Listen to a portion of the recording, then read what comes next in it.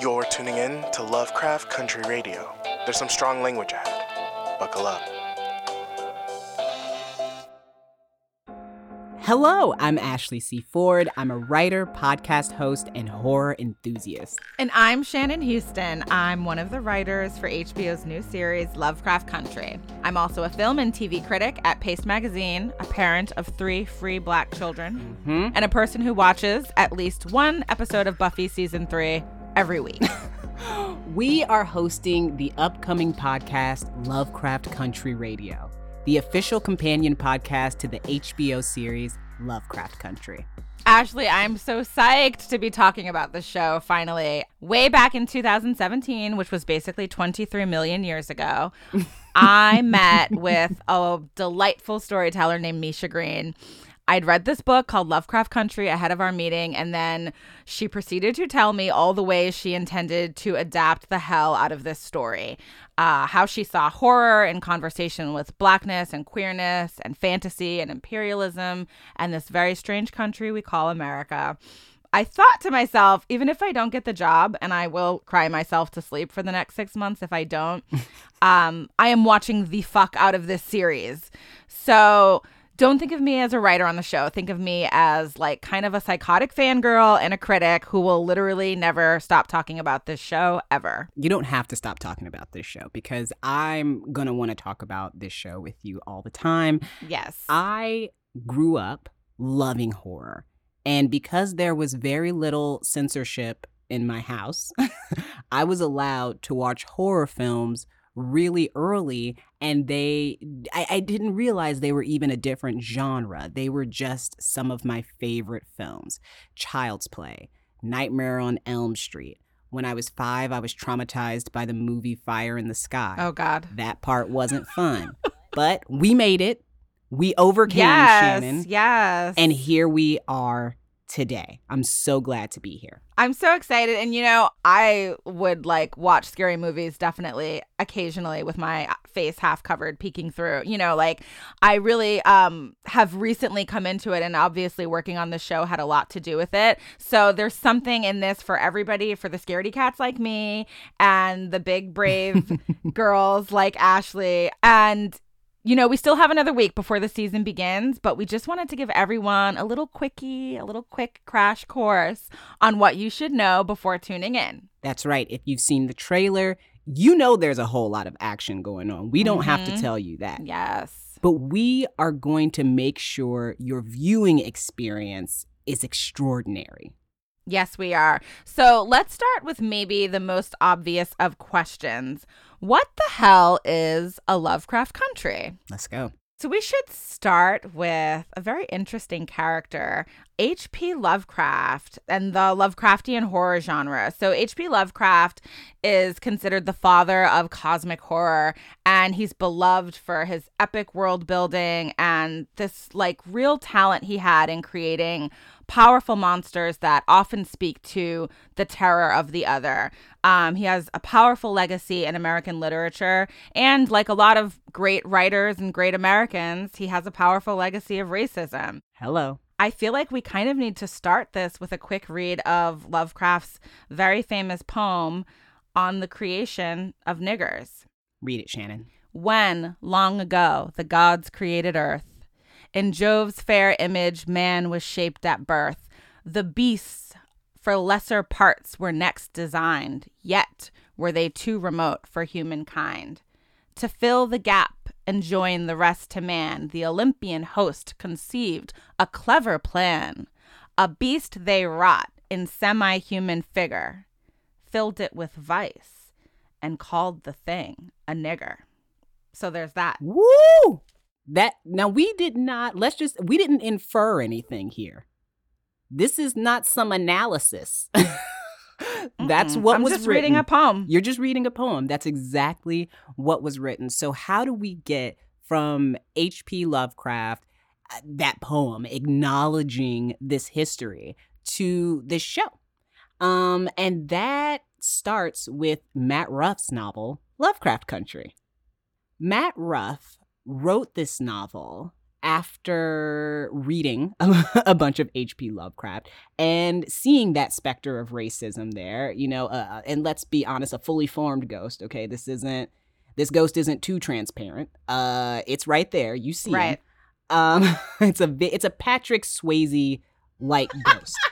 He writes this novel, and it is also inspired by an essay by a woman named Pam Knowles, who wrote about the shame associated with being a young Black woman who loved sci-fi and honestly not only didn't see a place for herself in that world, but didn't see a place for any Black people in that world. Right. Until someone else pointed out to her that should be the case.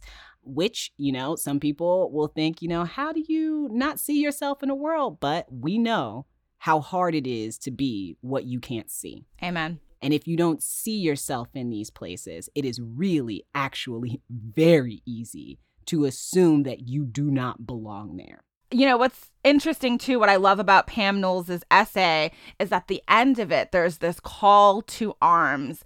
And this is really powerful. She's saying, and her parents are saying, if you love a thing and that thing has not made space for you, you don't have to give up loving the thing, but you do need to interrogate the thing and fucking put yourself into that space. Fight your way in, beat down doors, do something to announce yourself. Yes. And to also point out the fact that it's not that I didn't belong here, it's that you guys wouldn't allow it or couldn't allow it. Like, yes. I was actually always here all along, In order to grapple with his work, you have to grapple with race. And Pam Knowles talked about that. And then Matt got to meet with Jordan Peele, the one and only, which was a little confusing for him because at the time, Jordan was mostly known for his work in comedy and not horror.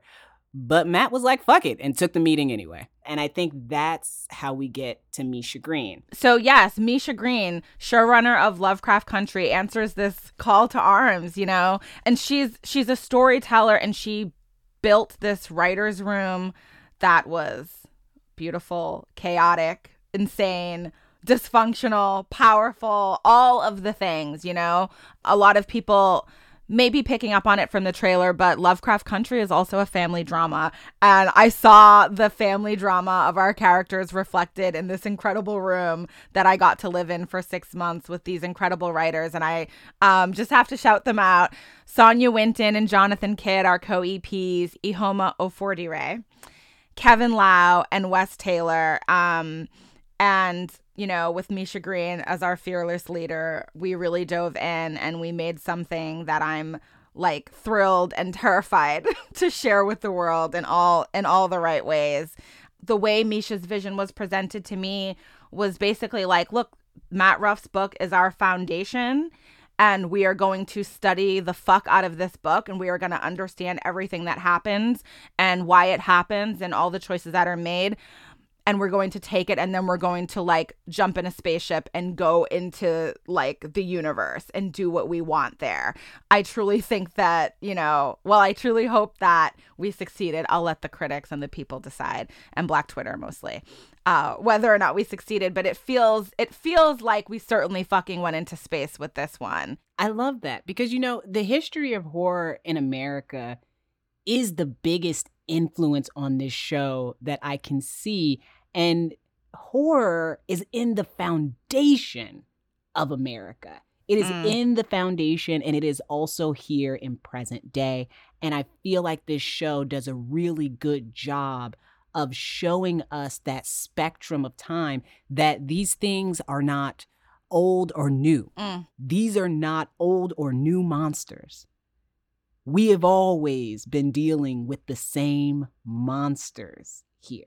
Yeah, and I think too, like, we're talking about horror being baked into the fabric of this country, and of course there's so much else that's baked in, right? But being an American, and especially being a Black American, it means that you are faced with horror and terror.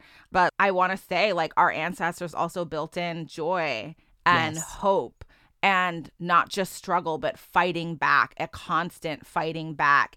And it's interesting to think about, again, how much that's true for our ancestors, how much it's true for our great-grandparents, our parents, and how much it's true for all of us right now, for our children coming up in this particular time. So on the one hand, yes, this is a show set in the 1950s. It is a period piece. On the other hand, as much as our characters and stories are in direct conversation with the arts and culture and Black experiences of the 1950s, Lovecraft Country is also in direct conversation with the art, film, TV, and politics of 2020. This show is equally influenced by James Baldwin and Beyonce, and I think that's going to show. I think so too. I mean, I definitely got that.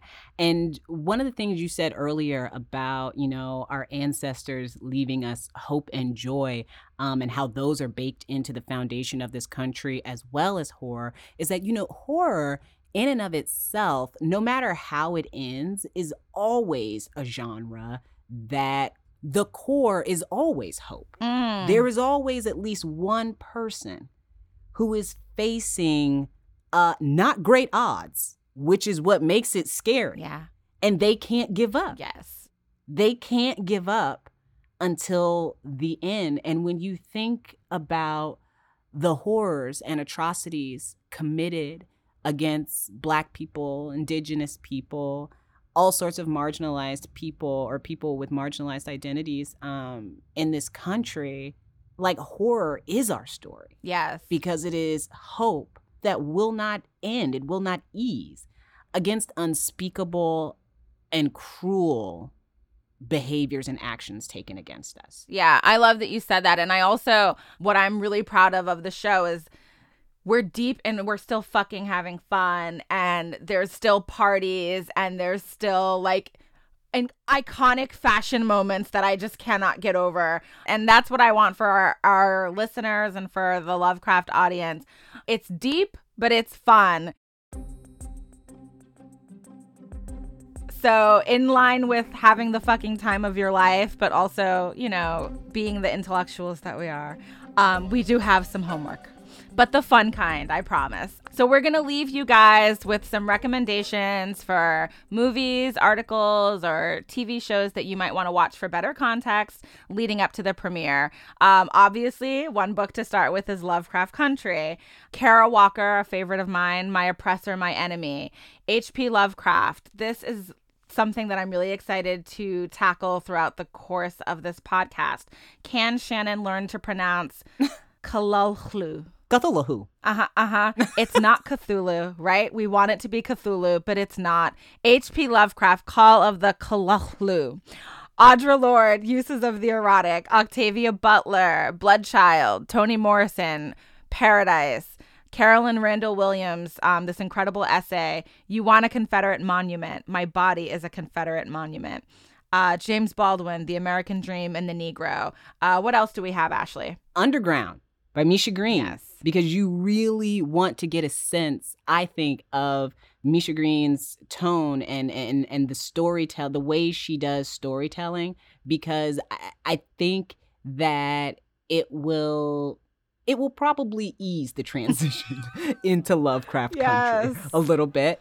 Black Panther's Vanguard of the Revolution is a must-see. And if you get the chance, I would definitely recommend that you check out some photography by Gordon Parks, because that will be a nice little treat as you go through this show to pick up on some of that. Yes, absolutely.